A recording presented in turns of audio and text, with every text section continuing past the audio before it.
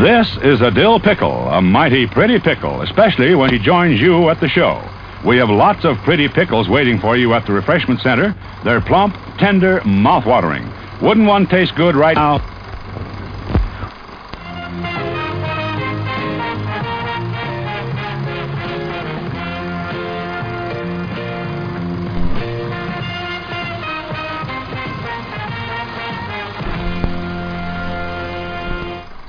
Hello, welcome once again to Halloween Boutique Psychotronic Reviews in affiliation with the She-Hulk podcast entitled She-Hulk, Avenger of the Law. This is a special episode of both podcasts because of a thing we did, and we'll talk about that in a moment. But who we are, so I am Philip from the state of New Hampshire in the US of A, and with me in the Commonwealth of Virginia. Hey, this is Barrett. Barrett, how's it going, my friend? It's going well. How are you? Excellent. Yeah, I'm doing all right. And the state of New York? Hi, this is Mike. Mike, how's it going? I'm fine, Phil. How are you? Good. And welcome back to Halloween Boutique Psychotronic Reviews, Mike. It's good to be here. Yes. And looks, you know what? It looks just like my couch. That's right. That's right. And in the province of Alberta, Canada? Hey, it's Sean, and hope everyone's doing well. Sean, how's it going, sir? Not too bad. Just keeping busy. Indeed. And in the state of Missouri? Hi, this is Kevin, and I'm just relaxing. Right. Yeah, so we had an interesting topic off, and so I'm not really my stress. Yeah, my stress level is now like insane. So we'll figure it out. I'll watch some House of the Dragon after this and be nice and calm and relaxed after whatever happens. Rape and murder. You want to? Yeah, now I feel better. I gotta go kill somebody. Kill it with fire. Ooh. Actually, I just started the Gray Man before we started this. So yeah, so that's kind of adrenaline rush too. It's a fun one. It's the cat and mouse where you're rooting for the mouse. Maybe I'll go see Terrifier 2 tonight instead of on Tuesday. But anyway, so who are we? Basically, we are a podcast that talks about all sorts of things. So sci-fi, horror, thrillers, techno thrillers, mystery, grindhouse, art house, and various other things. But we also are recording this as part of the She-Hulk Avenger of the Law podcast because of the relationship to the Marvel Universe. So it's a joint podcast between the two podcasts, and your co-hosts on both podcasts are basically the same. Also, you can find us at darkdiscussions@aol.com as the email. So just email us there, and we will read your email on the podcast. And then also, you can email us by going to www.darkdiscussions.com, and that's the website for all our podcasts. And in the menu, there's a link called Contact Us, and it will open up an email box, and you can email us that way as well. Also, Sean, what else can people find on darkdiscussions.com, the website? Well, if you go on the website, you can go and see the Patreon button and click the link and go to Patreon. And it's a way that people who are, for instance, listening to the podcast can support the podcast by making donations. So, of course, any amount you can donate is much appreciated because the podcast is free for everyone to listen to, but there are actual costs behind the scenes. So anything you can donate is appreciated. However, if you do $5 a month, for every $5 a month, you get to pick a movie, which will then go into a draw every quarter. And if it gets picked, then you get to have a review of it done, either on Dark Discussions main feed or one of the sister podcasts. And Indeed. I'll learn to speak better someday. Well, what do you expect from you Canadians? Anyway. Hey. Shots fired. Well, wait a minute. I have to say sorry, don't I? Oh, sorry. No, it's sorry. I guess. No, do to boot it. No, do to boot it. A boot, yeah. Hey. All right. Anyway. Enough of the head flapping. And for our Canadian listeners, we are only kidding. No, absolutely not. Absolutely not. I'm kidding. I don't know about you. I've Okay, I fair have some enough. very good friends I'm up on the there. record. I ain't kidding, and that's the reason why my family got the hell out of that country. Anyway, You Your sound head's like still what was floppy, it, too. Ron Swanson. You know, I Ron think it was a Swanson. revolution and they were running from it. hey, I'm half Canadian as a result, so I can insult my Canadian ancestors. So, and to be honest, I call it the home country, or the old country, actually, the old country. Yeah, so Canada is the old country to my family. Anyway, so let's get into our few other things. Today is October 23rd, 2022. Happy Mole Day! Okay. We're recording this episode for some of our listeners who are always curious, like Pam, who is curious when some of these episodes are released, because sometimes they aren't released right away, such as the usual Halloween Boutique Psychotronic Review podcast. However, since this is jointly with the She-Hulk podcast, because of the subject matter, this one will probably be released tomorrow, October 24th, 2022. Now, the reason we're extending this episode in the universe is because of the topic. And Mike, what is this topic, and why are we doing it as part of a joint podcast with Halloween Boutique and She-Hulk? Well, this being the spooky season, Disney/Marvel has released as a 1 hour-ish special on Disney Plus, Werewolf by Night, inspired by the old 70s Marvel horror comic. That's right. And so, since we were doing a Marvel television series on She-Hulk, Avenger of the Law, the podcast, which we just wrapped up since the season just ended, for the folks who are curious that listen to the Halloween Boutique Psychotronic Reviews podcast, that didn't know there is another podcast that we just did, so you can go back and listen to those 9 episodes of that podcast, the She-Hulk podcast. And this here, it's a one-shot part of the Marvel universe, and since it's only one shot, we decided to add it right to the end of the She-Hulk podcast, but also here, because on the Halloween Boutique Psychotronic Reviews podcast, because as we do on the Halloween Boutique Psychotronic Reviews podcast, Barrett, what are all the weird things we do on this podcast? Because it's kind of what the Go All podcast for the network. Yeah, we watch all sorts of different things, a lot of different genres. We have a monthly thing we do in June for LGBTQ month. And we do more interviews, I think, on this channel than on Dark Discussions, and all sorts of different things. We recently did an interview, and we're going to be doing the movie that goes with that interview soon, and we'll get those out there. But yeah, pretty much anything goes. Indeed. And so that's why we're doing it here, because it's only like a 50-minute, maybe even less after the credits, one-shot special by Marvel, and Halloween Boutique Psychotronic Reviews is a perfect place to present it as an episode, along with the She-Hulk podcast too, since we have all you listeners listening to the She-Hulk as part of the Marvel universe. So before we begin, let's listen to the trailer.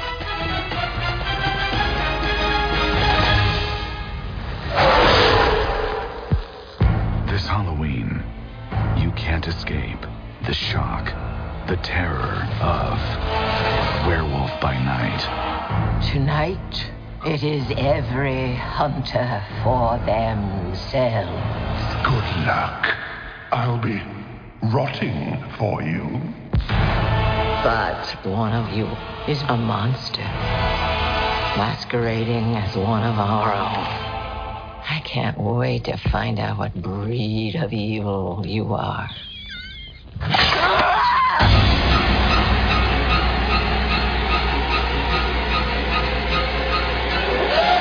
You wanna see this, darling? Please don't do this. Death is coming for you!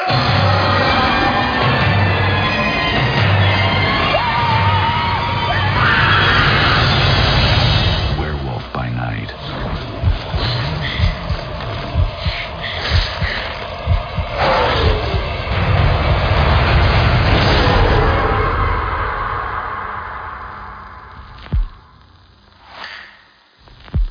All right, so that's pretty much that. So I guess we can get into how we heard about this and what we thought about it and things of that nature. So let's start with you, Sean. Where did you hear about this, and what did you think of this interesting show? And then we'll get into what it's supposed to be and why it is what it is. And I'm sure Mike, you'll have some information on that first. But go on, Sean. Your thoughts and how you heard about it. The first time I heard about it was the D3 or D23 thing that they had, and it was what is that? I'm completely so it's like the clueless. Disney. It's like the Disney. Yeah, like the how San Diego has the Comic-Con, right? And they have like different panels and kind of stuff, right? So this was like for Disney and Marvel, so it's like anything under the Disney umbrella. And so it's releasing all different shows and movies and stuff that are supposed to be upcoming. So is it a convention? Yes. Okay. So anyways, it's basically Marvel was releasing new series that are going to be coming out. There's the Secret Invasion and what was the other one? Anyways, one of the things was the one shot of Werewolf by Night, and Marvel really hasn't done too much towards horror at all, and it just from the trailer just looked very fun, like an ode to the old Universal films with the monsters. And when I actually got to watch it, I was very happy because it pretty much was like an homage to that, along with other stuff. But I thought it was just a really fun watch. And being a one shot, I think it was at 50 minutes, something like that. It wasn't like I was sitting there bored or like distracted. Like I personally, I would have liked to have more, but I'm sure that's what other one shots will be down the road or whatever. All right, sounds good. Let's go with you, Kevin. Yeah, I heard about this just because it was advertised on the Disney Channel, or advertised on Disney Plus, and I thought, oh, hey, this looks interesting, and I thought it was fun. It's obviously a what you call it. It's definitely an homage to like a little bit like the old Universal monsters and things like that. And it was. I enjoyed it. I enjoyed it a lot. All right, sounds good. For me, I didn't know anything about it until it came out on October 7th, and people were talking about it on general social media outlets. And so I didn't bother watching it until this morning. Actually, it wasn't this morning. It was really this around 4 or 5 o'clock today. It's an interesting thing. Obviously, as Kevin mentioned, it's trying to pretend that it's like the old Marvel or black and white horror films. Marvel. What did I say? Marvel. I mean Universal. Old Universal movies or old horror movies from the 30s, whether they were Universal or not. So it has that atmosphere. The music and sound effects are pretty good. Specifically, it definitely doesn't have a full feel to those shows once the story starts going, and you can tell that it's really more of a Marvel thing, even if it is a period piece, because of the action type of sequences that they have. It felt more superhero-y than gothic. But the first part most certainly was. My enjoyment, I thought it was okay, and then when we see not the twist, but the reveal of what we are supposed to think is the villain, that really made my day, because that character that we will be talking about during the spoiler moments was one of my top 5 comic books, or 6 comic books as a kid. And I've mentioned them in the past on various podcasts, so like Devil Dinosaur, the Marvel Godzilla series, She-Hulk, the Fantastic Four, and there was another one too that was I really liked. I can't remember it, but for the fifth one anyway, if not six, was this creature here, or monster, or villain, or whatever you want to call him, was one of my top five as a kid. So that made my day. Otherwise, I just thought it was a decent episode of our television show. It was nothing special to me, except that we are introduced to one of my favorite characters as a kid. So yeah, that's my feeling. Let's go with you, Barrett. Yeah, I really like this. It was a great homage to the old horror of the, like you said, the 30s on up to the 60s. Just a really fun show. It was not what I was expecting, and it was better than I expected. I liked the black and white part of it, with just like there was one flash of red until the end. I thought the acting was really good, and the story was fun. So it gets a definite thumbs up from me. All right, sounds good. And let's go with you, Mike.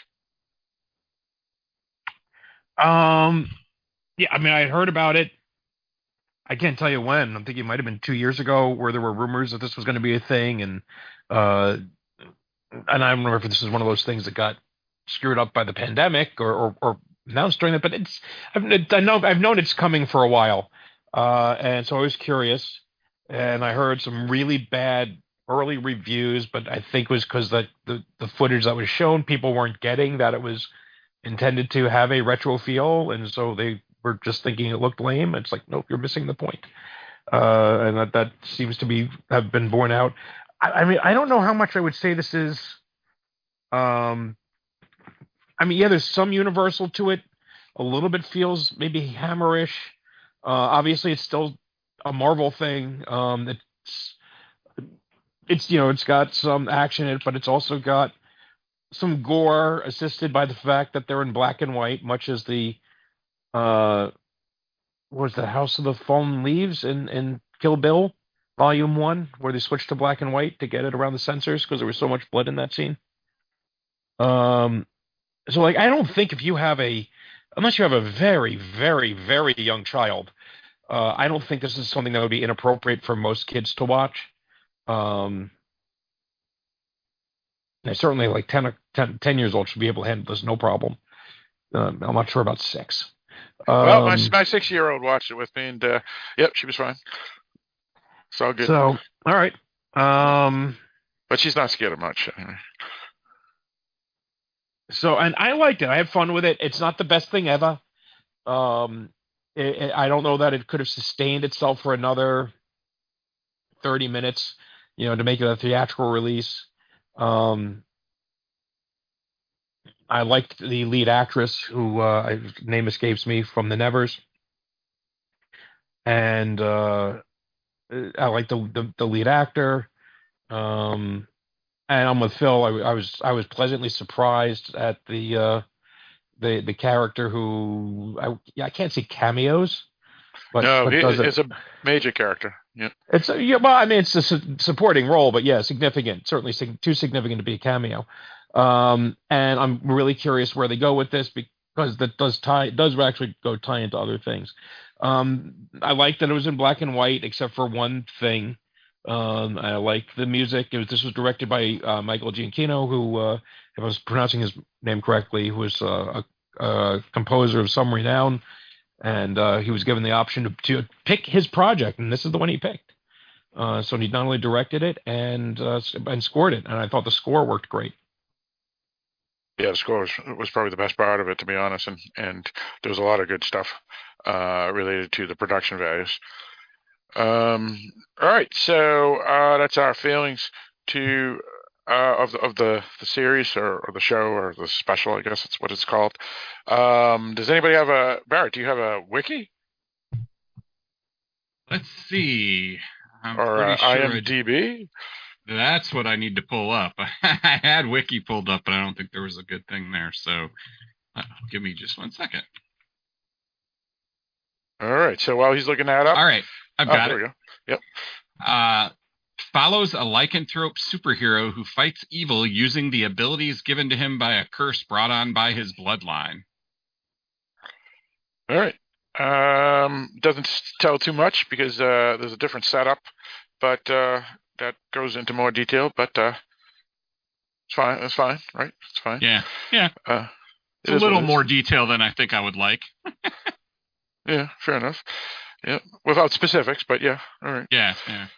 All right. So what we do here on Halloween Boutique Psychotronic Reviews, unlike the She-Hulk podcast for folks who are listening to us through the She-Hulk podcast, what we do here on Halloween Boutique Psychotronic Reviews is we not only review, but we critique and dissect things on this I guess special or movie or whatever you want to call it.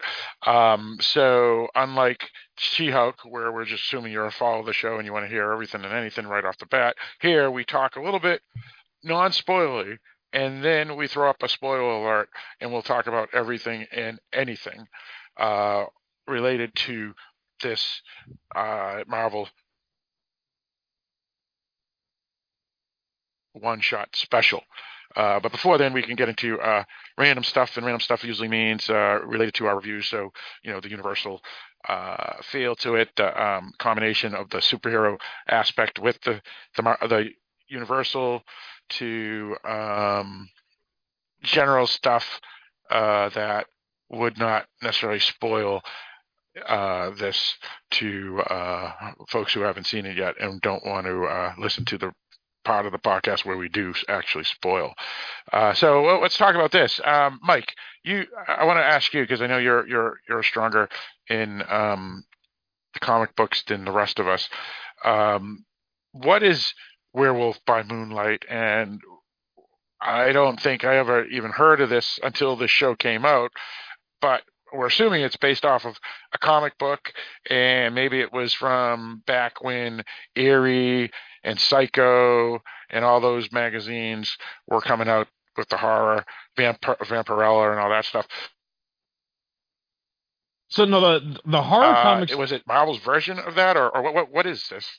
The horror comics got banned in the 50s. You had Frederick Wertham publish Seduction of the Innocent, which was basically blamed all the troubles that they were having in the 1950s with crime and whatever, because you know what a hellscape the 1950s were, on boys reading comic books, using the genius logic of interviewing men in prison in the 1940s and 1950s, finding out that everyone in the prison read comic books when they were younger instead of, I don't know what else young boys were supposed to be doing, because they didn't have TV and they didn't have video games. And so he assumed that they were leading to their corruption. Now, at the time, true crime comics and horror comics were big, and they were getting kind of graphic, and so they created the Comics Code Authority to shut all of that down. By the time you get to the 70s, some of the restrictions started easing up, but they also got around things like Marvel called, you couldn't use zombies, so they didn't have zombies, but they had undead things called, it was like Zuvembis or something like that. They were all just skirting the edges. But horror comics made a bit of a comeback, and you had things like Werewolf by Night in Marvel, as well as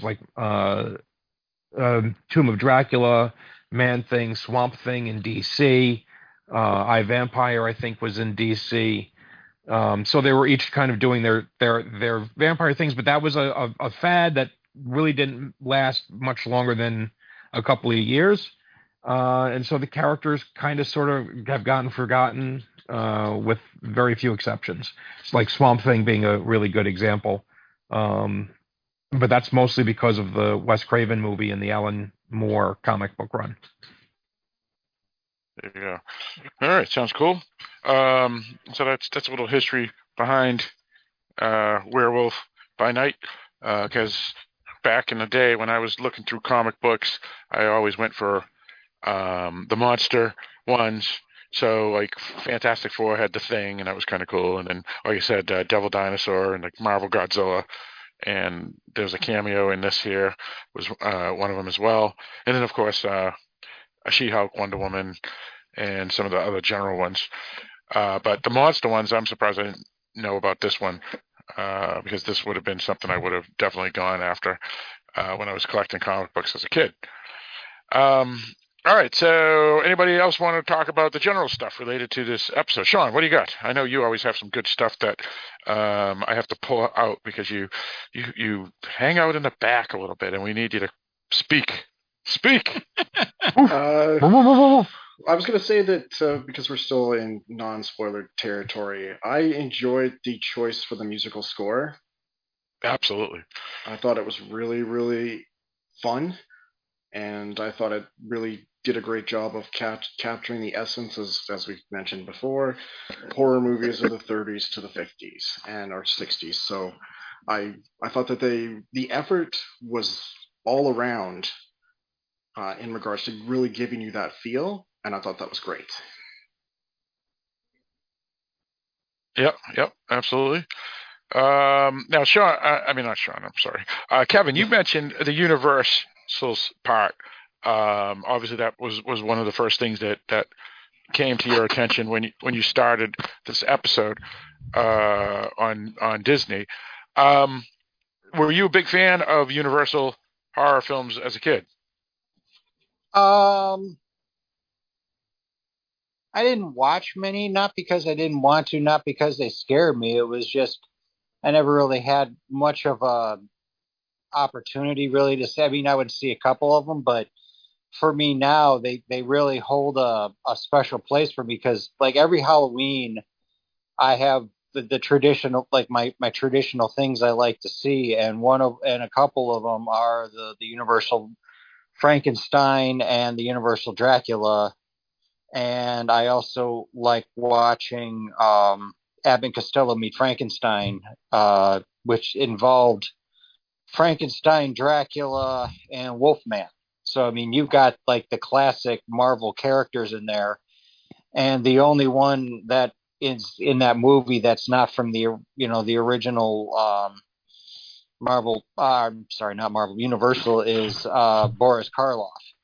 He doesn't play the monster in that one, but I mean, Boris Karloff does end up being another Abbott Costello. I mean, even Vincent Price has a cameo at the end. So, like I said, it's a fun movie. I enjoy them, and so when I saw this, it just had that feel. Yeah, and I think that was intended for sure. Anybody else have any other things you want to bring up before we get into spoilers? All right, I guess that's pretty much it. So what we're going to do here, we're going to throw up the spoiler alert, and to be honest, it's probably necessary, especially with the debut of a Marvel character. So we're going to throw up the spoiler alert, and we'll talk about everything and anything. And so you have been warned. Now, to set up the episode, and I keep on calling it an episode, I just should call it a special, because that's what they even say in the credits, Marvel special. Well, the funny part is that when they did this, they made it look like the special announcement type of thing made it look like something I remember seeing in shows in the 80s. Oh yeah, it feels like what I just is burned in my brain as the CBS special logo that would come on right before they did the Charlie Brown Christmas or Rudolph or something like that. For at least for me, that's where all like the holiday specials aired, was almost always CBS. On occasion, you got some of the lower tier Rankin Bass stuff on ABC, but the Charlie Brown was always on CBS. Rudolph Frosty was CBS. Right. So yeah, that was a nice touch. Now, how they set it up here is basically they have like a voiceover similar to like the Evil Dead 2, where they talk about the Necronomicon or whatever. So basically what it is this family known as the Bloodstones. The patriarch has passed, and they have called 5 monster hunters to come to see which is the most worthy to take up the mantle of, I guess, monster hunter that the Bloodstone guy was, which was with a magical jewel or talisman or artifact that is called the Bloodstone. So obviously the family's named after that. And whoever is the most worthy monster hunter will be able to inherit the Bloodstone and carry on. At least that's what I got out of it. Well, I mean, at first it looks like that, but then after a while, it was just whoever survived, and it didn't make sense to me. Are we at spoilers yet? Oh yeah. Okay. Yep. One thing just didn't make sense to me is that they're all part of this organization to kill monsters, and then when it came time for the Bloodstone, it wasn't just a talisman. I mean, it was an ability. I mean, it was a talisman, but I mean, the thing would help you protect you from monsters, kill monsters, things like that. And and they're killing each other to get it. And I'm sitting there thinking, weren't you all kind of on the same side a little while ago? And now you're just trying to kill each other. I don't know. It just didn't make sense to me. Yeah, I felt that was odd too, because when we are introduced to some of these monster hunters, they seem like buddies and stuff, or if not buddies, but glad to meet each other, and they've heard of each other even if they've never met, and so the friendship there, and then of course the moment that they find out this is kind of like you said, a trick where it's not only who is most worthy to get the Bloodstone, but the most worthy has to survive a test, and not just a test against that the patriarch had set up and his wife, but also, even like you said, Kevin, have to defeat the other monster hunters, which could result in death to a handful of them. So that was a little odd, but I mean, we've seen this stuff in Battle Royale and other things where people are friendly and then they immediately start fighting each other to the death. And I've always felt, depending on like for Battle Royale, they were forced to. So there's panic and mental distress and things like that. While here, it felt more, comic booky, I guess, and maybe that was the intent. Anyone have thoughts? Yeah, go on, Mike. Well, I don't think this is much of a shock to anybody, even if there weren't spoilers up. But these are not good people. They're kind of dicks. We certainly saw that, I think, on occasion in Supernatural, right? Where, they had good hunters, but they'd also have hunters that were assholes. And Buffy the Vampire Slayer, another one where the Watchers Council was a group of dicks. Nothing, terribly shocking or original there, unless you're 12 years old. But if these were all like virtuous people, then I would have an issue. But they're just jerks. Yeah, well, but I can understand Kevin's point, because we're introduced to one of them, the Irish guy or the Scottish guy, whatever he was, Scottish, and he seemed like a nice guy. So I could see how Kevin would think later it felt out of character that he suddenly was this raging, murdering maniac and probably some sort of dissocial personality type of thing, because I just met these people, but and I was friendly with them, but now I'm willing to take an axe to their heads. So literally, yeah. So Kevin may have a point there, Mike. Can you see his point of view, or? Oh, it's a silly system. It doesn't make a whole lot of sense. But again, these are not supposed to be good people. So, and people do stupid things out of tradition all the time. But what makes? How did we know that they weren't good people until they started attacking each other in the maze? Because it's predictable. I don't know. I mean, I was kind of like with Kevin, where I was kind of shocked, especially the guy with the axe, because he seemed like a nice guy. So it was just strange. But if you look at Jack, I don't know if they ever gave his full name which is Jack Russell. Yeah, that's but his name. that Is he a terrier? yeah, he doesn't seem terribly comfortable with him. And I guess it's just a ritual to fight to the death to see Well, he wasn't who's the comfortable with strongest. anybody. And actually, Well, I mean, they don't. I don't think because they he had a mandate, secret, right? That's probably why he wasn't comfortable, because he had a secret. right? But anyway, continue. Because he's got a secret, which may be spoiled by the title of the special. Especially in the poster too, as a matter of fact. The character's right on the poster. So, I don't think they give rules that you have to kill each other. I think it's just whoever gets the Bloodstone wins. But it's easier to if you don't have to fight the monster and the people, at the same time, and so you deny the people the chance to get the Bloodstone first by killing them. Yeah. And Well, I mean, the woman at the beginning just said pretty much, no holds barred. yeah. Well, because I'm sure this is what's happened, and the Bloodstone they mentioned gives you, special strength, longer life. This is who wants to be a superhero, basically. And some people will kill for that power. Right. So I could see that. Right. So wouldn't that make them super villain? Yeah, well, that's a whole another argument. But yes, that would. Kind of an anti-hero. That too.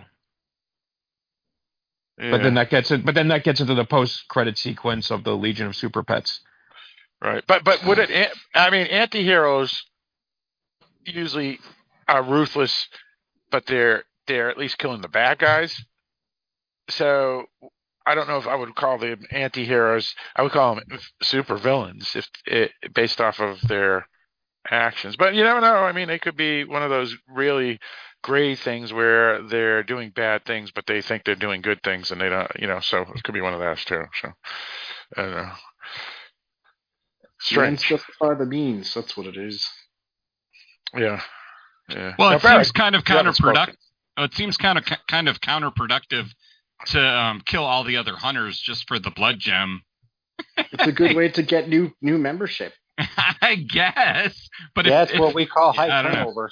Yeah, exactly. That's true. It just seemed counterproductive to me, but it made for a fun outing, that's for sure. Oh, and I have to admit, what did Pam think of that tuba? The one with the flames. It's not a tuba. Oh, it's not. Sorry. It's a sousaphone. My wife Pam is a tuba player. She is, I think, the one female tuba player in New York State. But she hasn't seen it yet. I haven't had a chance to show it to her. So, Mike, how do you know it's not a tuba then? Because I married a tuba player. There you go. And this is a very sensitive issue for tuba players. It's like somebody confusing Taylor Swift with Fiona Apple or something. You would just flip. So right, that is true. Yeah. If you tubas are meant to be played sitting, and sousaphones are meant to be marched around with. Mike, the best, and you haven't seen it, but it's a great episode of The Office, and Sean will approve, where Jim is talking to Andy about Lord of the Rings, and he keeps on screwing up stuff. He's going, so Sauron is like he's on a spaceship. Don't forget Chewbacca. Chewbacca was there, right? Yeah. And he just keeps on going on, and then he adds in Star Trek, and he adds in Star Wars, and then he adds and you can see like Dwight in the background, like it's freaking about his out. head to blow up. Yeah, exactly.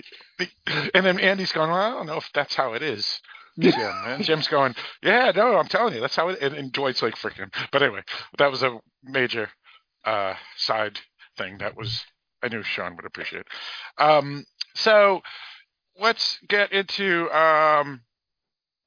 the setup. I kind of did the setup, but I think when was it they discovered that this was like not a contest by what you've done in the past and your intellect and your ability to fight, but actual like decathlon of murder to try to get the Bloodstone. In other words, what part and where did they determine that, okay, this is going to be a ruthless fight and not just someone was going to be handed the stone after they prove something?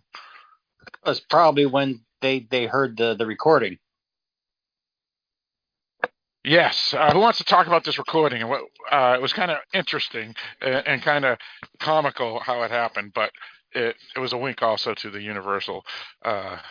Anyway, but anyone, Sean, explain this. Oh, Phil. Come on, you always do good. Yeah. So basically, they've all been told, to come because I believe this is Bloodstone's funeral. And what happens is it's like an animatronic zombie version of Bloodstone who is basically telling them the rules and what's going on. Up. It was great. It was freaking. I'm like, that's awesome. I loved how the wife, the widow, was like trying to grab onto his hand as if it was still alive. And I'm like, oh my gosh, what the fuck? Well, I got a kick out of the widow saying that was a wonderful lover, which reminded me. Wasn't that in Young Frankenstein, where? Sounds right. Yeah. And like you just see everybody look, everyone gets uncomfortable because she talks about the That's right. Yeah. About the doctor being a wonderful lover. But anyway, I had to laugh because when I gave the eulogy at my father's funeral, I said, if he had his way, he liked his little toys and gadgets, and if he had his way, he'd have the coffin rig so he would make him sit up and talk to people. So it just kind of exactly was like had this, so that just kind of sprung into my mind. So it was that because I could see, so my father would have gotten a kick out of that. But yeah, so that was fun. It was. I also liked it did a little like Tales from the Crypt joke at the end. I wrote it down. What was it? It said, I'll be riding for you. Yeah. That was great. And he said, yeah, sorry, a little grave, like a little grave humor or something like that. But that was such a very Crypt Keeper-ish line. That's why I got a kick out of that. So I'm curious, Mike, is the creature, it seemed very Cthulhu-like. Was it, it's not a Marvel creature, was it that first creature they were going after?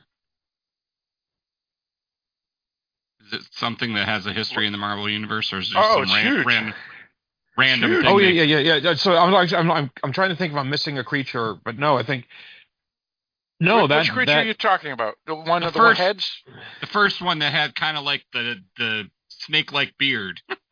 Okay. Yeah, okay. Cthulhu. All right. So you're talking about the main character, Mike, and I have to talk about it first. But I'll let you go the one that has the one that has the Bloodstone on it. Ted. Yes. All right. Yeah. So basically, in the 70s, and it was a comic book I bought. Unfortunately, I didn't get the.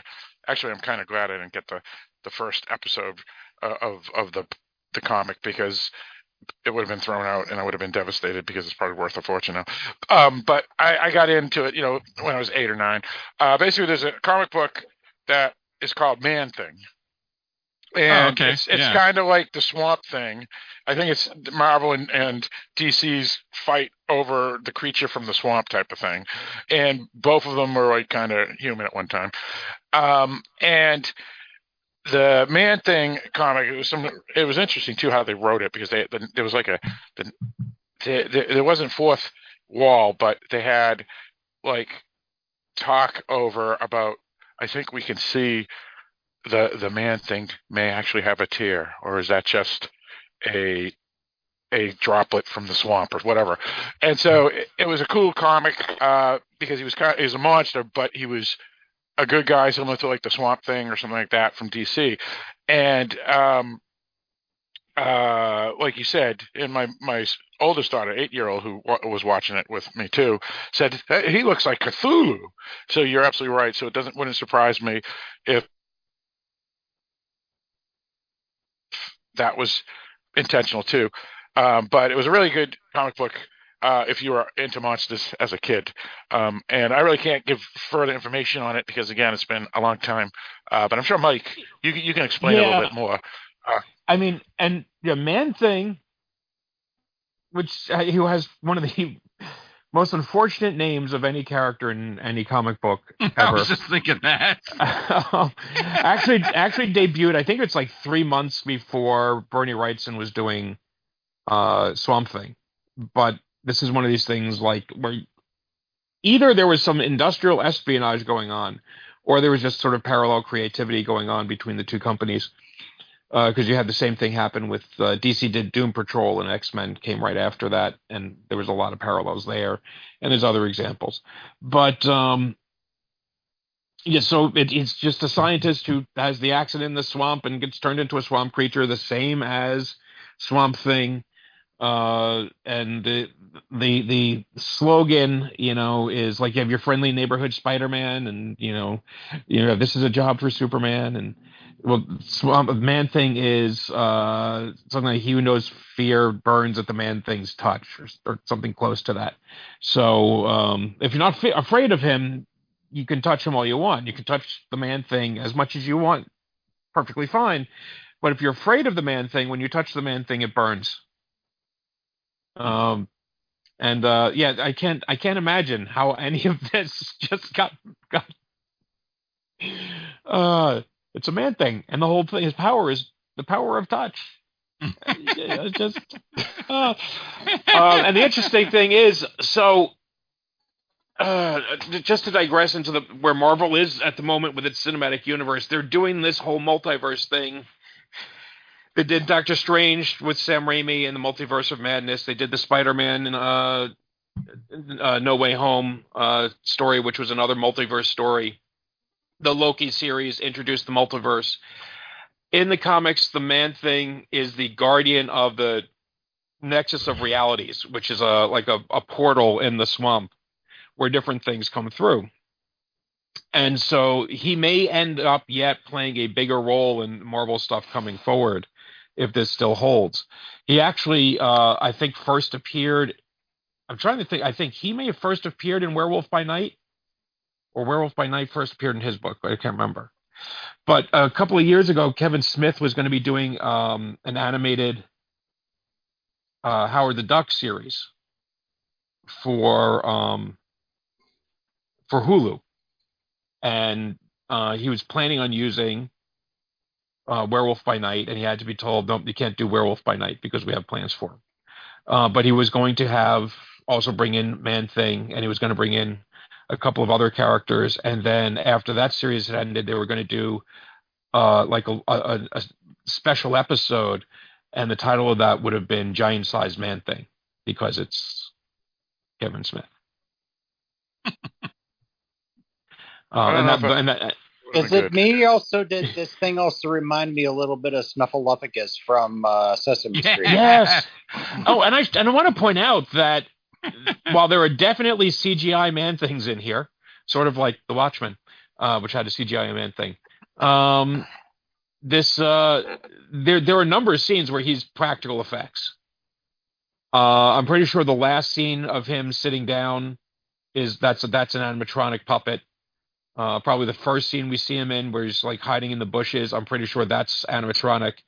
There's a couple of scenes. There's a scene where like he drops down or breaks through, and there's a scene where he's running. Those are probably CGI. But they did some really good animatronic stuff with that, and I appreciated it. And it's interesting too that like you, Barrett, and you, Kevin, and maybe even you, Sean, too, aren't familiar with the character, because I guess he isn't a huge character, but he was pretty big back in those days, because it was like during She-Hulk. He's one of those characters that they started really pushing in the 70s, along with like She-Hulk and like I said, Devil Dinosaur and all these other ones. And a lot of these are all forgotten now. And She-Hulk suddenly had a huge resurgence because of the show. Man-Thing, I guess they're thinking of maybe they're going to start using him in future Marvel stuff. But you folks asking, who he is, and he looks like Snuffleupagus or whatever. It's interesting because myself and Mike, we knew this character because we and I believe I can speak for you too, Mike. Loved this character as a kid, and it was an awesome comic book, and it was right there. Oh, it was a great monster. Yeah, it was a great monster, and he was right there next to Wonder Woman and Spider-Man and all the main characters too. And Howard the Duck, all these characters. Yeah, and Howard the Duck, that was another one, yeah. Once you said the name, I know I've heard of him, but Yeah, I don't remember seeing. I remember seeing like covers where it said "Man Thing" or something. Is like a special guest or whatever. But that's about as far as it goes for me. I don't think anybody will blame you for not wanting to open up the covers of a book called Man Thing. Yeah. Well, but to be honest though, a lot of that's how I found out about the monster was because you're just going through the local convenience store back then because they didn't really have awesome comic book stores where I lived back when I was a kid, and that would be one of the ones there, and a lot of the covers would be the Man Thing actually there, looking like the Cthulhu monster that we saw here, and that was a cool monster, as Mike said. So that was instantly said, oh, I got to get that, and so that's how I learned about him. And when you have only like 20 titles, and 20 titles is barely a bookshelf of comic books, and he's prominently there with Superman and Iron Man and stuff. That's pretty impressive.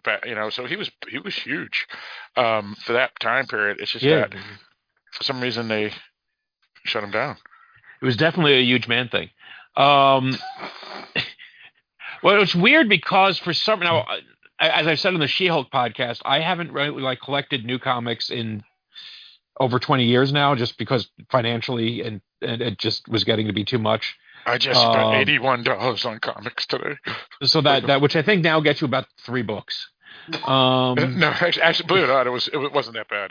I got like 12, I think, believe it or not, and that included a heavy metal magazine, which was like $15. So okay, yeah, so because most of them were like $3 to $4. So I lucked out. I didn't get like the special edition $20 cover. There was one Lady Death I almost got, but I didn't want to spend $25. But anyway. Well, anyway, so and I was when I was young, it was basically my dad would bring comics home from. On his way home from work, we stopped at the convenience store, and so it was like this random smattering. I became more of an avid active collector when I was like 11 or 12, and was buying more books, and that kind of lasted for about 20 years. So I know in that period, and the weird thing is, like Werewolf by Night was gone, and I Vampire was gone, and Swamp Thing had a resurgence because of the movie and Alan Moore. But the only one from Marvel that really hung on, not in his own books, but would, still pop up as cameos and appearances in other characters' books was Man Thing. And I don't know why, he was the big one. I mean, Ghost Rider was another one. Ghost Rider was another character who appeared in the 70s, and he would come and go depending on, they kept trying to relaunch him. I want Devil Dinosaur. That was the best one. Well, well, there's a cartoon series, right? Yeah, I don't know. That's what is it, Netflix or something? Well, it's Disney, so I don't know when it's appearing, but I know they're working on one. Because they brought the character back recently, they made some changes and some things, but they brought Devil Dinosaur into the present day. Oh no! So. Oh no! But he's still a dinosaur. That's big and red. Yeah, it says TV show Marvel's Moon Girl and Devil Dinosaur. Yeah, so interesting. It comes out in February. Okay. Disney, there you go. So, and it's going to be kid friendly, so your daughters can watch it. So anyway, so that was Man Thing. So Man Thing is, and then definitely once you see Man Thing, if you know the Man Thing, the Man Thing is a good thing. And the Man Thing is another thing you should be afraid of. So that they have a good monster that has been trapped. And so when we see that, and so we know that so these guys want us to kill the good monster, because monsters are like people. Most of them suck, but some of them are nice. Right. I had to explain that to my girls when we were watching this. They go, is that it? Because they're scared of the monster? Oh my God, it's like Cthulhu. I go, no. The monsters are the good guys in this. So the werewolf and the man thing, or Tim, are the good guys. It's the people that are the bad guys, and so they had to figure that out. So they go, oh, all right, that's interesting. I mean, I am at the point now. I'm not going to really hold it against them for this, but I am a little tired of the people are the real monsters story, because that was a I'm thing. got a little sick of that too. That was a novel idea 40 years ago, maybe, and now it's sort of the default. You can expect it to be the case. But like I said, but that's neither here nor there. And of course, our main character is a werewolf, so you probably don't want to go with the all monsters are evil thing. Yep, it's true. It's true. So yeah, so the man thing is, even in the comic, Barrett, what was a good guy? So, oh, okay, gotcha. So kind of like the Hulk. The Hulk was bad and whatever, but he really wasn't, type of thing. So, right. Yeah, I don't know why they never called the man thing besides the obvious giggle factor, but I think the Ted thing was just to humanize him and Ted. Ted. Yeah, and to like clue the audience in, because I can imagine a large percentage of the audience doesn't know the character. That he's a friendly monster. If you call him the man thing, they might think he's one. It's going to sound like you're ripping off Swamp Thing. Again, they did. They came first. The man thing came first. But you're right. If they just call it the creature, then you're thinking, okay, the creature of the Black Lagoon's bad guy, but if they give it a humanized name, then okay, maybe it is okay. Yeah. So me and you, Mike, saw this episode differently than Barrett and Kevin, and I'm not sure Sean. I haven't heard from Sean yet. When we saw the man thing, we immediately knew that the monster was a good guy, even before the werewolf guy. Yeah, I felt like he was familiar, so I'm glad that we're going over it, because it was killing me. I couldn't think of what it was. Yeah. So I if the man thing wasn't in this episode and it was like just a regular monster, then I don't know if I would have enjoyed it as much, because it was kind of standard, for a television show or a little movie. There was nothing about it that made it stand out to me.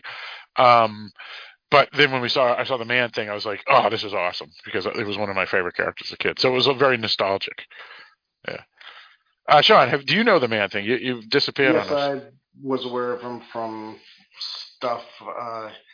Trying to think of what it would have been. Probably early 90s, I think. Just because you come across, if you went to the comic stores or whatever, you'd have all kinds of different backdated, comics or whatever that people have traded in. And so that's where I would have come across him. And then I was also aware of Swamp Thing because, and like you guys said, Marvel came out first, but Swamp Thing seems to get more press.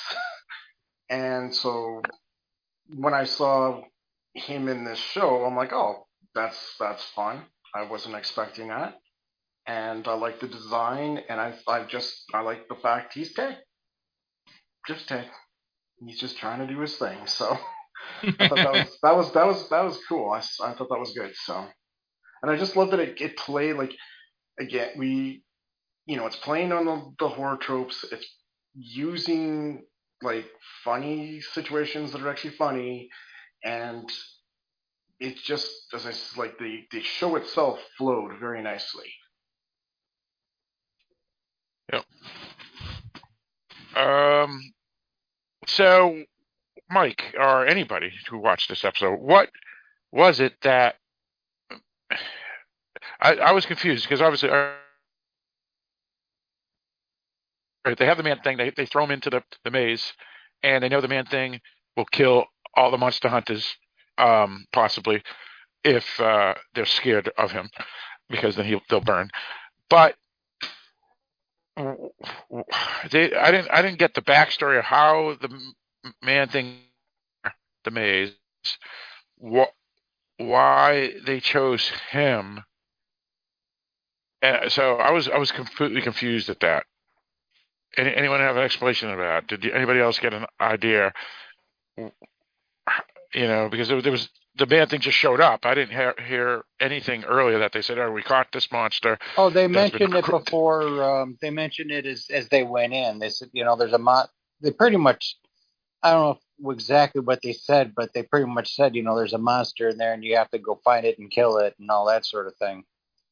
Yeah, I heard that too, but I didn't get any backstory of like this is a monster that's been bothering this town, and we put him in there to prove that you can prove that you're a better monster hunter than the rest if you can kill him and all this. But and then the one twist is that Jack Russell was there not really for the Bloodstone. He was there to save his friend Ted, the Man Thing, from getting killed and being imprisoned by the Bloodstone family.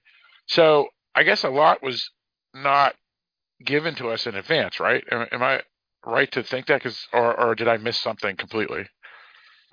No, it was meant to be a surprise. They like in the universe, the challenge is they capture a monster, and I assume a deadly one. So that is a challenge for them to overcome. Man Thing is, a powerful creature in the Marvel universe, and a unique creature.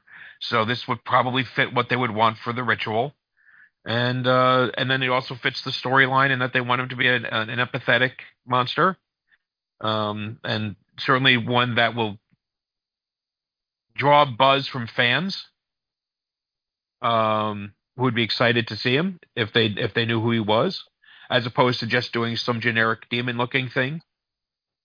I mean, that's a kind of out of universe story. So they just needed a monster, and it happened to be Ted that they grabbed. They grabbed Ted's Man Thing. Yep. And then they sucked the Bloodstone on him, and the Bloodstone not only causes him pain, but it also weakens him. And they're just really they're just jerking Man Thing around. So. Yeah. And yeah. So I mean, the plot is pretty thin when I think about it. Doesn't talk too much about it. Now let's talk about this Jack Russell guy and his twist. And he's basically a werewolf, so he's a monster too. That portrays himself as a monster hunter. So maybe he is like a monster that kills bad monsters in this universe. Mike, you probably. I thought he just went undercover. I don't know, Mike. Was he a monster hunter in the comics, or was he like Kevin said? He's undercover. I don't know. I actually never really read the Werewolf by Night comics, and I know he pops up on occasion, and I'm sure I read a comic here or there where he helped take down a villain, but I don't know what his standard operating procedure was in his own book. If he was just a fugitive type character, or Gotcha. I'm sure he fought other monsters, because they're comic books. You have to have them fight other monsters. I think there's stuff dealing with the curses and stuff. Oh, there was, and that was part of it. And like, repeat that once more, Sean, because you and Kevin had spoken at the same time and we couldn't hear you. So no, I was just saying that I think there was stuff to do with the curses, and there's points where he's trying to release or get rid of the curse, and there's forces working against that. And I think there's a point where he even is I'm not sure how long it was, but he ends up being, I don't know, brainwashed, I guess. And so he's like working for the bad guys, and then, having to find his way back or whatever. And I think that's kind of like how it was. Gotcha. See, what I thought was he was just going in undercover, like acting like somebody else, and just to, like taking somebody else's identity, just because he knew that his friend Ted was captured, and he just wanted to go in and rescue his friend. Yeah, I mean that's the thing. It's unless we read the whole backstory of Jack Russell, I guess you could interpret it either way. So, any listeners who are familiar with the character in that comic can email us at darkdiscussions@aol.com or go to www.darkdiscussions.com and press the contact us link. Either way, how you email us, put in the subject Werewolf by Night, and we'll know it's directly related to this topic here. Yeah, I mean, I wasn't sure to interpret it as he's a monster hunter that himself, or if he was undercover. But I do agree with you, Mike, that it makes sense that his story, whatever it is, he will most likely fight other monsters in his comic, just for the fact that that's what comic book characters do. They fight villains and monsters. But yeah, I don't know the backstory, Kevin. But you're as apt to be correct as any other idea. Okay. What made you, Kevin, think he may have been undercover? Well, okay, my first impression was, I mean, just even as he was looking around as he was coming in, he's kind of acting a little nervous. But then, like, when the Scottish guy was talking to him, he says, and they're looking at all the trophies. I mean, as you come in, there's trophy heads, like you would see, like how people do, like, mount a deer's head. Well, this was monsters' heads, and he's looking around at the different ones. And he obviously doesn't seem like he really knows what's going on. So finally, he points at this one vampiric-looking monster and said, "Oh yeah, I had a run-in with him a couple of times. Yeah, he's never looked more alive." It's like he's trying to. It sounds like he's trying to blend in.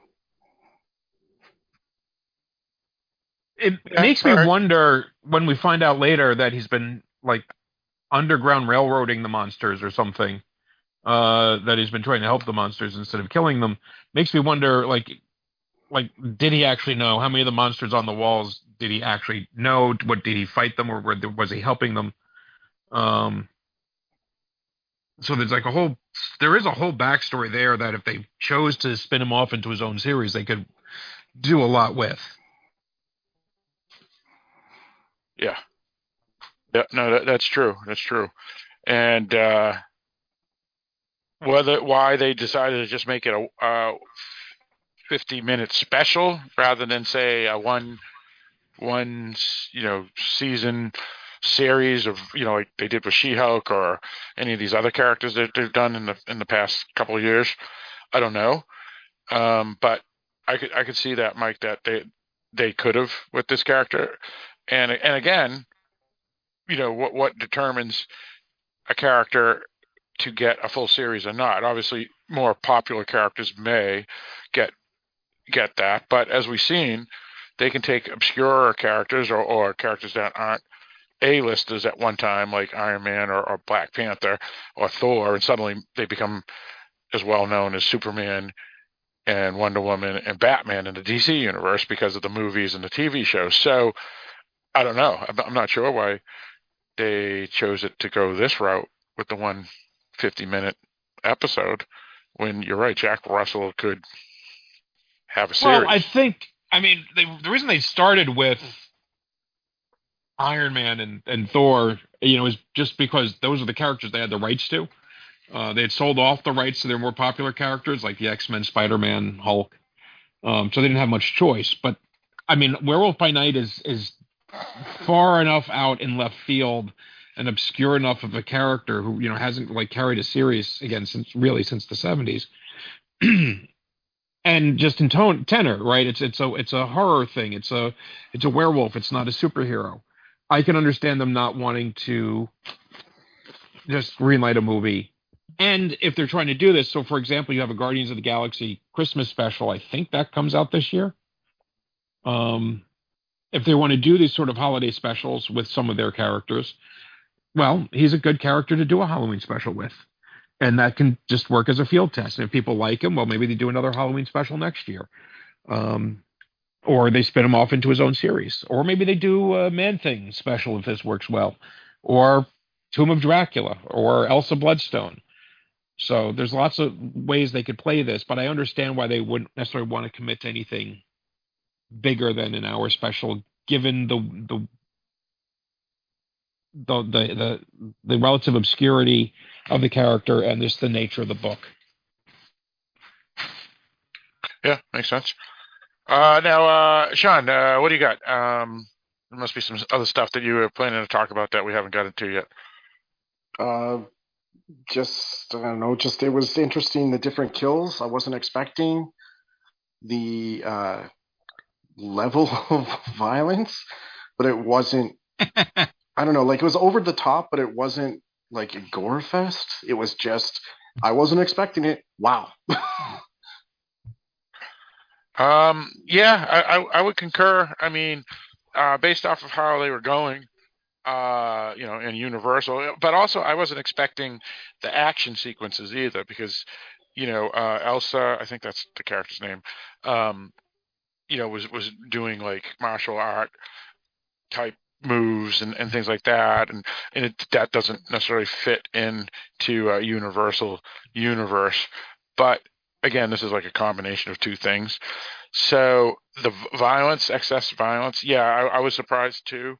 Probably more so about that because based off of it being Universal looking, I felt it was going to be like G or PG, like Frankenstein, Dracula, Werewolf, Creature from the Black Lagoon, and on and on and on. So I could see how, that this could be considered not necessarily for 6 and 8 year olds like my two daughters,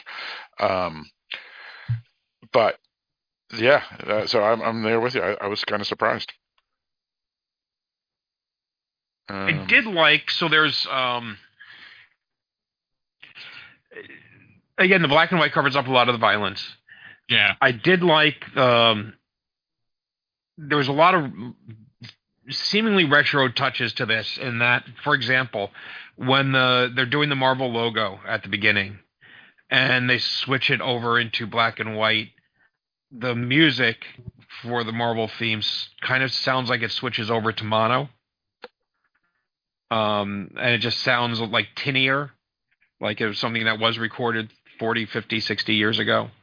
And there were a number of times where things were out of focus, which you would have gotten in some of those older films, because you had to pick your focus at one point, and if somebody moved, they may have been, something that was, you can't focus on two things at once because they maybe didn't have the split lenses. And so there were like little splashes like that. There was a scene where when Jack finally turns into the werewolf, he kills a couple of guards, and you have the scene where they're basically being trapped inside with the werewolf as the door is slowly lowering. And so it's a really, and by the way, really neat scene because it's lit, but as the door is closing, it's getting darker and darker and darker, and you actually start seeing blood being splattered on the screen. And this is one of the things where it was like slightly out of focus because it was, the action is moving, in and out of the depth of the screen. So I liked that. Actually, I like the whole cinematography of it. Marvel is well known for having very flat lighting, meaning it's lit like television as opposed to being lit like a movie. And I think because it's in black and white, they had to emphasize the light and shadow more and gave a lot of things depth. And the transformation, I thought, was really well done, because it's just done as focusing on Elsa in the cage with the shadow on the wall. And we know the She-Hulk joke, it's done to save money, but I think it works. I think it worked really well. Yeah, that was a pretty cool that effect. part too. Yeah, it was a cool effect. Go on, Kevin. No, I was thinking that too. Okay, can you turn the camera away so we can transform you so we don't have to pay for it? Right. Yeah, and it worked. It was effective. It's similar to, like when they have a sheet or a curtain and you see something behind it happening. So they kind of went that route, and that was pretty awesome here, how they did it. And they certainly didn't have to. They had the money. They could pay for one transformation. The same, because they paid for plenty for She-Hulk. So if they wanted to do it, they could have done it. So, I was thinking. And I also like, that it's not the werewolf we tend to see now in werewolf movies. It's a wolf man. It's much more of a universal Lon Chaney type, right, as opposed to the actual like more woven creature. Right, right.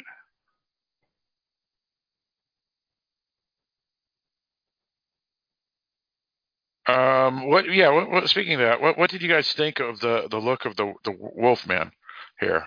Because at one point, my daughter, my youngest 6-year-old, says you can't see what he looks like because they're hiding him in the shadows pretty good for a bit, but eventually you get to see him. And I wasn't sure if we are going to see like a Wolfman from like that looks actually like a wolf, or if they were going to be more like the Lon Chaney one, and it's kind of like the Lon Chaney one, but with less wolf hair on it.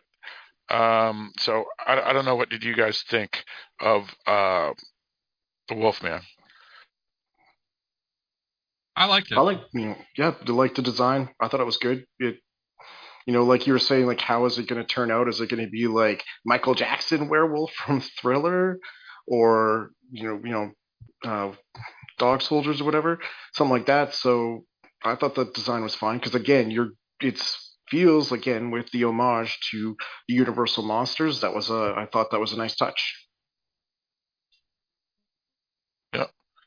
And to me that works because of the era they're mimicking, because basically you don't start getting the dog-like wolf creatures, to the best of my knowledge, until the dog-like werewolves, until American Werewolf in London.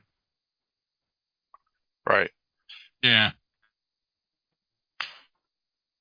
Everything else up to that point had been a Wolfman type creature. So it just fits, and that is what Werewolf by Night was basically a Wolfman. Yeah. What did you think, Kevin? Well, I mean, it was because I remember when I watched American Werewolf in London. That's the first time I saw a werewolf actually turn into a wolf, and not like a man wolf type of thing. Because I'm used to the Lon Chaney Jr. Transforming into a wolf thing. But at the same time, though, I remember there was a show on Fox, like when Fox originally started. Yep. And there was that. I'm trying to remember. With Chuck Connors. And it was with Chuck Connors. What was the name of the show? I think it was just Werewolf. Yeah, I think so. And I really like that. And I thought they did a great job with him, as going back to a, part man, part wolf, pretty much a wolf on its hind legs. Now though, and it's funny because I just saw another movie. I was telling Phil about it the other day.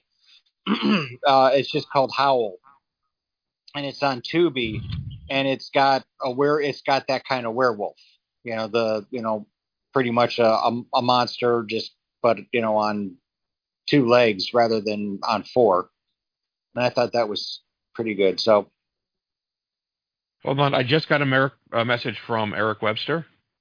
Uh-oh. Yeah, he says fuck Tubi. Wow, it even comes in our other podcasts. I don't know how he knew. Yeah. Honestly, I still don't understand that point, but yeah. Now it's just a thing. Yeah, now it's just a thing, I guess. He's got some good catchphrases like "people suck."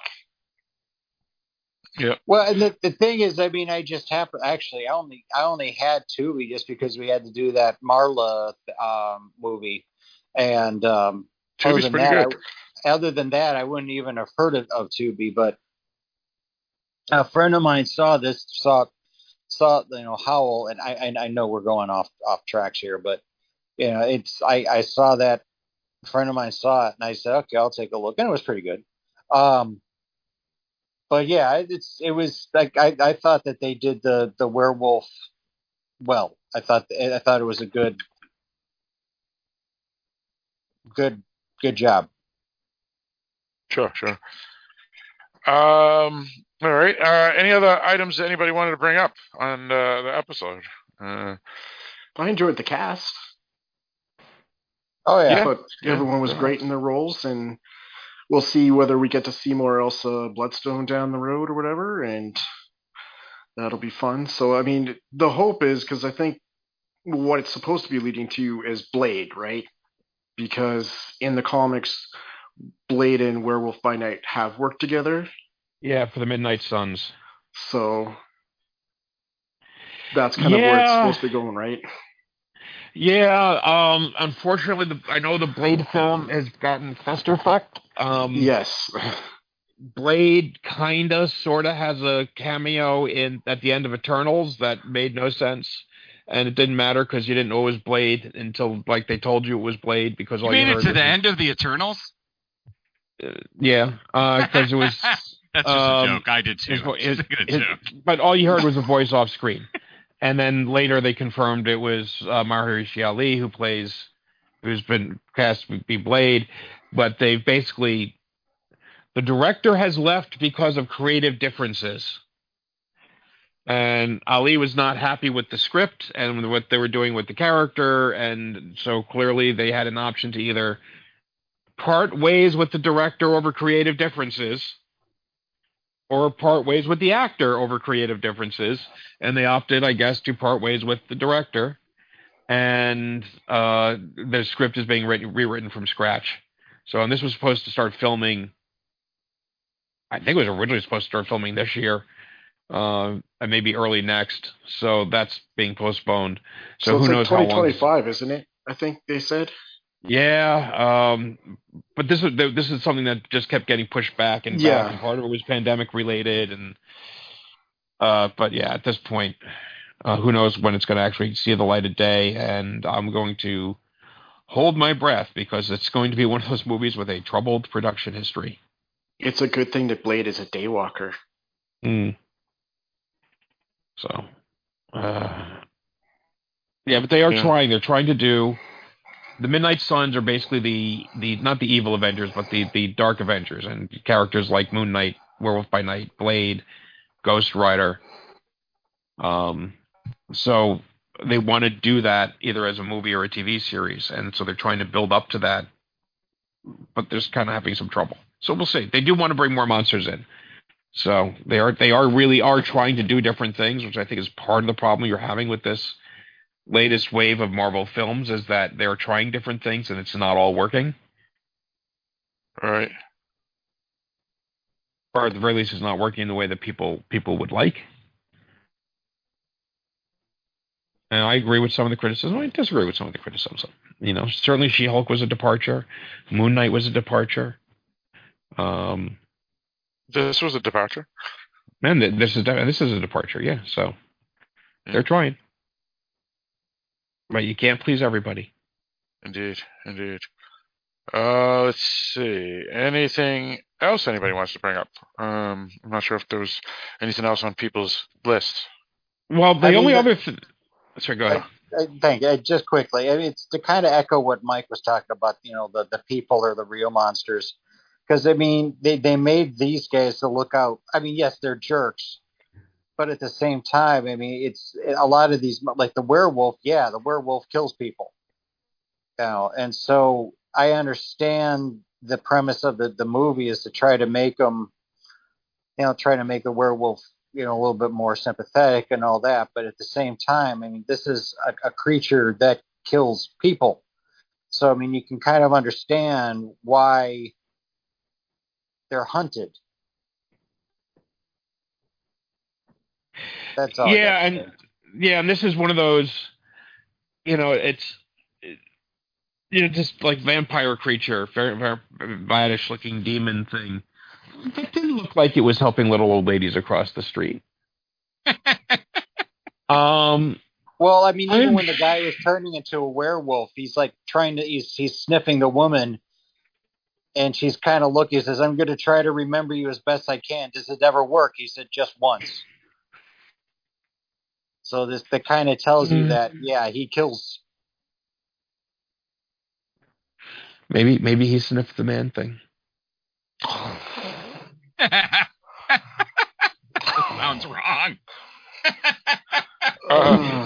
They Off the rails. They named him. All right. You are right. Would it be better if I said maybe he sniffed Ted? Is that really going to be any better? Maybe. Because man thing could mean a lot of different things. Ted is just a general. Oh, so yeah. Oh, God. Anyway, but I did like the use of color that they did do. They did the Bloodstone in color the entire time, which is a technique that a lot of films have kind of used at times to spotlight something. Schindler's List famously did it. I was kind of shocked to see it in The Tingler, the 1950s something Vincent Price film, where they did a scene that was all in black and white except blood. The blood was red. Well, the whole movie was black and white, but there was a scene where there's blood and the blood comes out as red. But I think that was nice, having the Bloodstone red against the black and white. And then once everything is done and everything is over, and the night ends, you have Judy Garland singing Somewhere Over the Rainbow, and it all kind of washes back over into color, and so I thought that was a nice little touch. Well, I mean, it's from The Wizard of Oz, where it started in black and white and went into color as Judy Garland went into Oz. Yes, that's a good point. So that's probably why they chose that particular song. Yeah, for sure. Yep. Yeah, I don't know why I didn't even think of that. Because that's, my God, that's so ridiculously obvious. And then that's a good point. I saw the Disney one where it's kind of like where they did the origins of the wizard. I forgot what it was called, but I mean, it started off as color. Or no. Oh, we reviewed that. Oz the Great and Powerful? Yeah, and didn't they reverse it? What do you mean? Remember. I thought they reversed. In other words, they went color when he went. I probably screwed. They kind of didn't they do kind of the same thing? Like it was black and white when he was in the normal world, but then when he went into Oz, it was color. That is literally a movie I forgot it existed until you just brought it up. And I remember seeing it in theater. I remember in the theaters. Yeah, it was. I remember it was discussing it. It wasn't in. It was more in the old-fashioned TV screen size, and then it widens and turns into color when they go into Oz. Yeah, that's kind of what they did in the movie. So yeah. I mean, I kind of remember it because I was actually running in a Disney World race, and they were really pushing that movie when I was there. Right. And I'm sitting there thinking, never watching it, thinking to myself, "Gee, they pushed this." Right. Yeah, well, they sunk a lot of money in it. It was Sam Raimi, and Sam Raimi was not that far removed from the Spider-Man films. That's right. It was Sam Raimi, wasn't it? Yeah, maybe they'll do the same thing. It wasn't terrible, but it just wasn't fantastic. Right. Maybe they'll do the same thing with when they make the Man Thing movie. Like they can start at the narrow, and then the Man Thing can grow and get bigger. There you go. Let's see. Anything else? Anybody want to bring up? All right. Well, let's ask this: What would you like to see them do with these characters next? Would you rather see them? I know Phil's answer.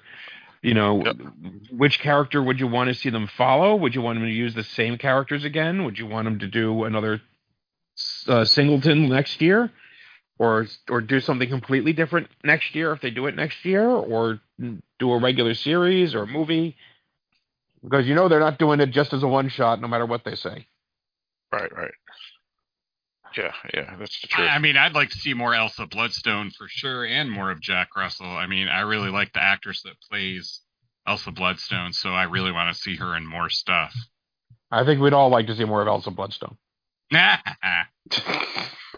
Well, as we've always watch the Nevers, said, you'll see more of her. Yeah, you do. Yeah, I mean, she's okay. I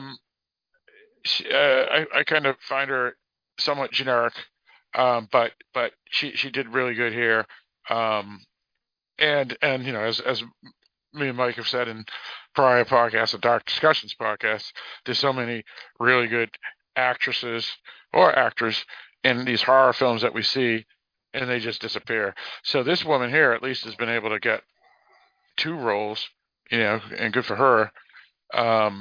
But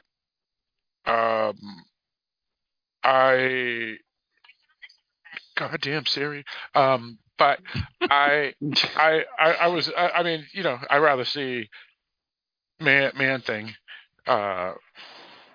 myself. You said it. Man Thing. The Man Thing. Oh my God, you said Man Thing. But yeah. I think we're about ready to wrap this up. But yeah, that would be cool to see a series with that monster, or superhero or character, whatever you want to call it. What about you, Mike? What did you want to see? I kind of would like to see like Elsa Bloodstone Monster Hunter. Okay. I mean, admittedly, it would be just a variation on Buffy the Vampire Slayer and Supernatural, so it's not like a thing I have to see. But yeah, I really do want to just get more monsters in the Marvel properties, however they do it. And like Man-Thing especially, I'd love it if Man-Thing ends up being like this sort of secret weapon in terms of the next phase of the Marvel Universe, where they're going into the multiversal war.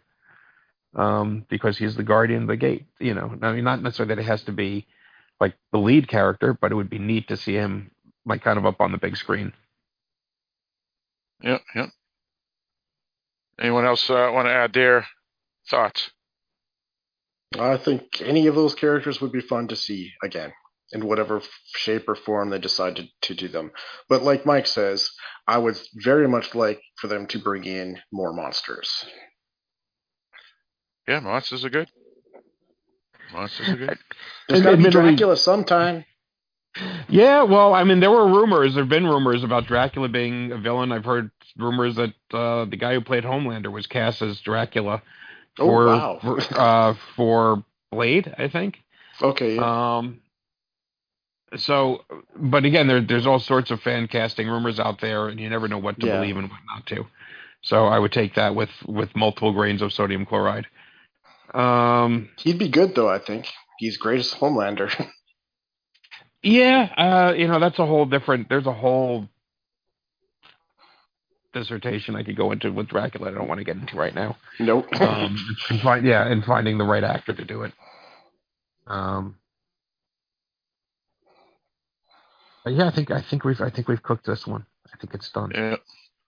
All right, sounds good. Yeah, well, I guess we cooked it. So, I guess we can get into our final thoughts. So, Mike, why don't you start?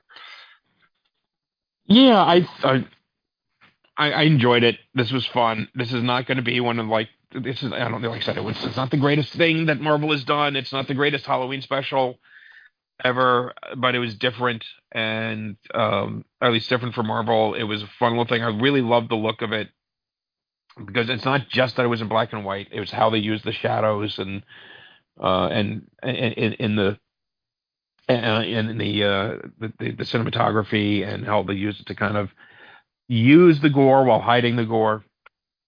And I was really kind of disappointed that all we got was this one episode. Not that disappointed, because I'm not ready to do yet another series at this time. So yeah, I liked it. I liked it a lot. I recommend it. All right, sounds good. Yeah, for me, yeah, it's popcorn. It's a good fun little 50-minute episode.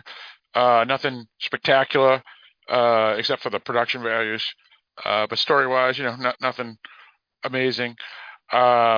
but you do get to see a character from the past, or a few characters from the past, but specifically the man thing. And there, I said it again. And that was pretty awesome. So I enjoyed it. It's not scary, really, at all. But it is, like I said, a fun popcorn with a lot of butter thing to watch. So recommend it. Let's go see Barrett. Yeah, I really liked it. It just gave me that good old feel of the old movies I used to watch as a kid, and I really, really liked that. I loved that they did it in black and white. It just had really good ambiance and good characters. It was fun. I definitely recommend it. All right, sounds good. Let's go with you, Kevin. Yeah, same thing. It was a fun show. I'm just trying to think. I mean, yeah, I hope Disney does something like this again. I don't know what, but I don't see why they can't keep. If they were smart, they can keep it fresh. It's just they just have to make sure they know what they're doing and not go overboard. All right, and Sean. Yep, just like pretty much everyone else said, it was a very fun watch. It was nice to have the touch of the old Universal monster movies and the horror ones and stuff from up until the 60s. I thought music was fun. I liked the thing that it was really cool was just the attention to detail, even just at the start with the title sequence. Like having the werewolf slashes and stuff. I thought like that was awesome. So hopefully they will do some more awesome down the road. All right, sounds good. So that's pretty much our final thoughts on the show. But for folks who are still interested in hearing us, that were listening to the She-Hulk podcast, again, we're right here on Halloween Boutique Psychotronic Reviews. We're also wrapping up A Decimation of Dragons, The House of the Dragons, and Game of Thrones podcast, weekly discussion on that television series. And then, of course, we do have the Dark Discussions podcast, the Cinema a la carte podcast, as I mentioned, this one here, which is the main podcast for this episode, which is the Halloween Boutique Psychotronic Reviews podcast. So the five of us you can hear on other podcasts on the network, even though the She-Hulk Avenger of the Law podcast is going into a hiatus. So that doesn't mean we're gone. And again, that's darkdiscussions.com is the website. And the feed for all those podcasts, you can just listen to them right off the website, or you can go wherever podcasts are found under any of those titles of the podcast names. But also the Dark Discussions podcast, which is the main podcast on the network. All these podcasts where you hear the five of us, that feed will have all those podcasts. So it's not just the Dark Discussions podcast. All the other podcasts that these co-hosts are on are also dropped in that feed as well. All right. So that's pretty much it for this. So with all that stated, Barrett, why don't you do this up? Thanks again for joining us on our talk about Werewolf at Night. Stay tuned for whatever we do next on Halloween Boutique Psychotronic Reviews.